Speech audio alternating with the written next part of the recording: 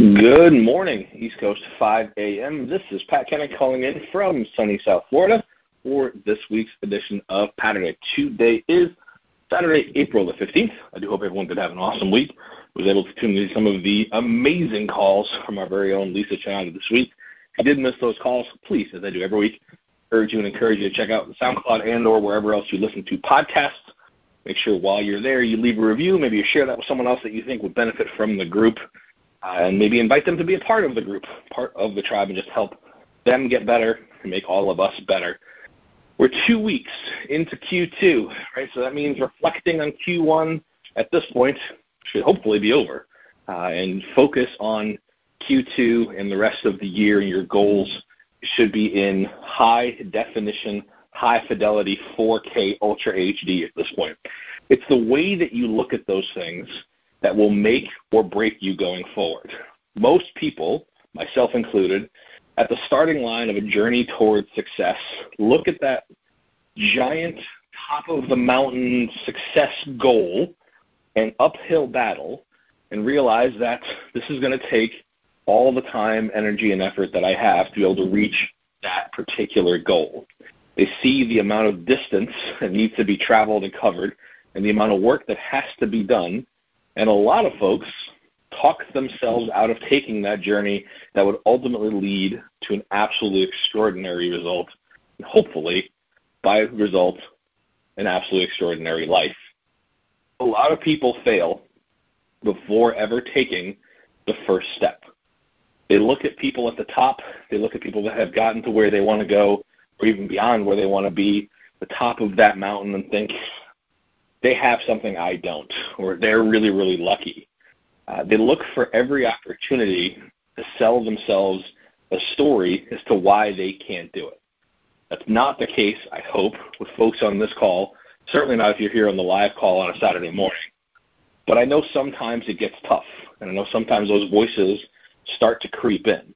And it's all in the eventuality, unfortunately, if you boil it all down, all of it really is to avoid doing the work. But all successful people have developed this ability to stay absolutely laser focused on where they're going, regardless of how much work is in the way and how much of that work is going to be required for them to get to where they're going. The work not only is irrelevant to them, a lot of times it's fun.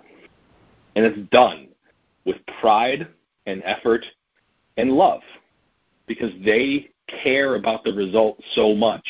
They develop this weird interplay relationship with the work to get there because you realize that the controllable things are the things that you have to do, and the results are just a byproduct of doing all the things that you have to do.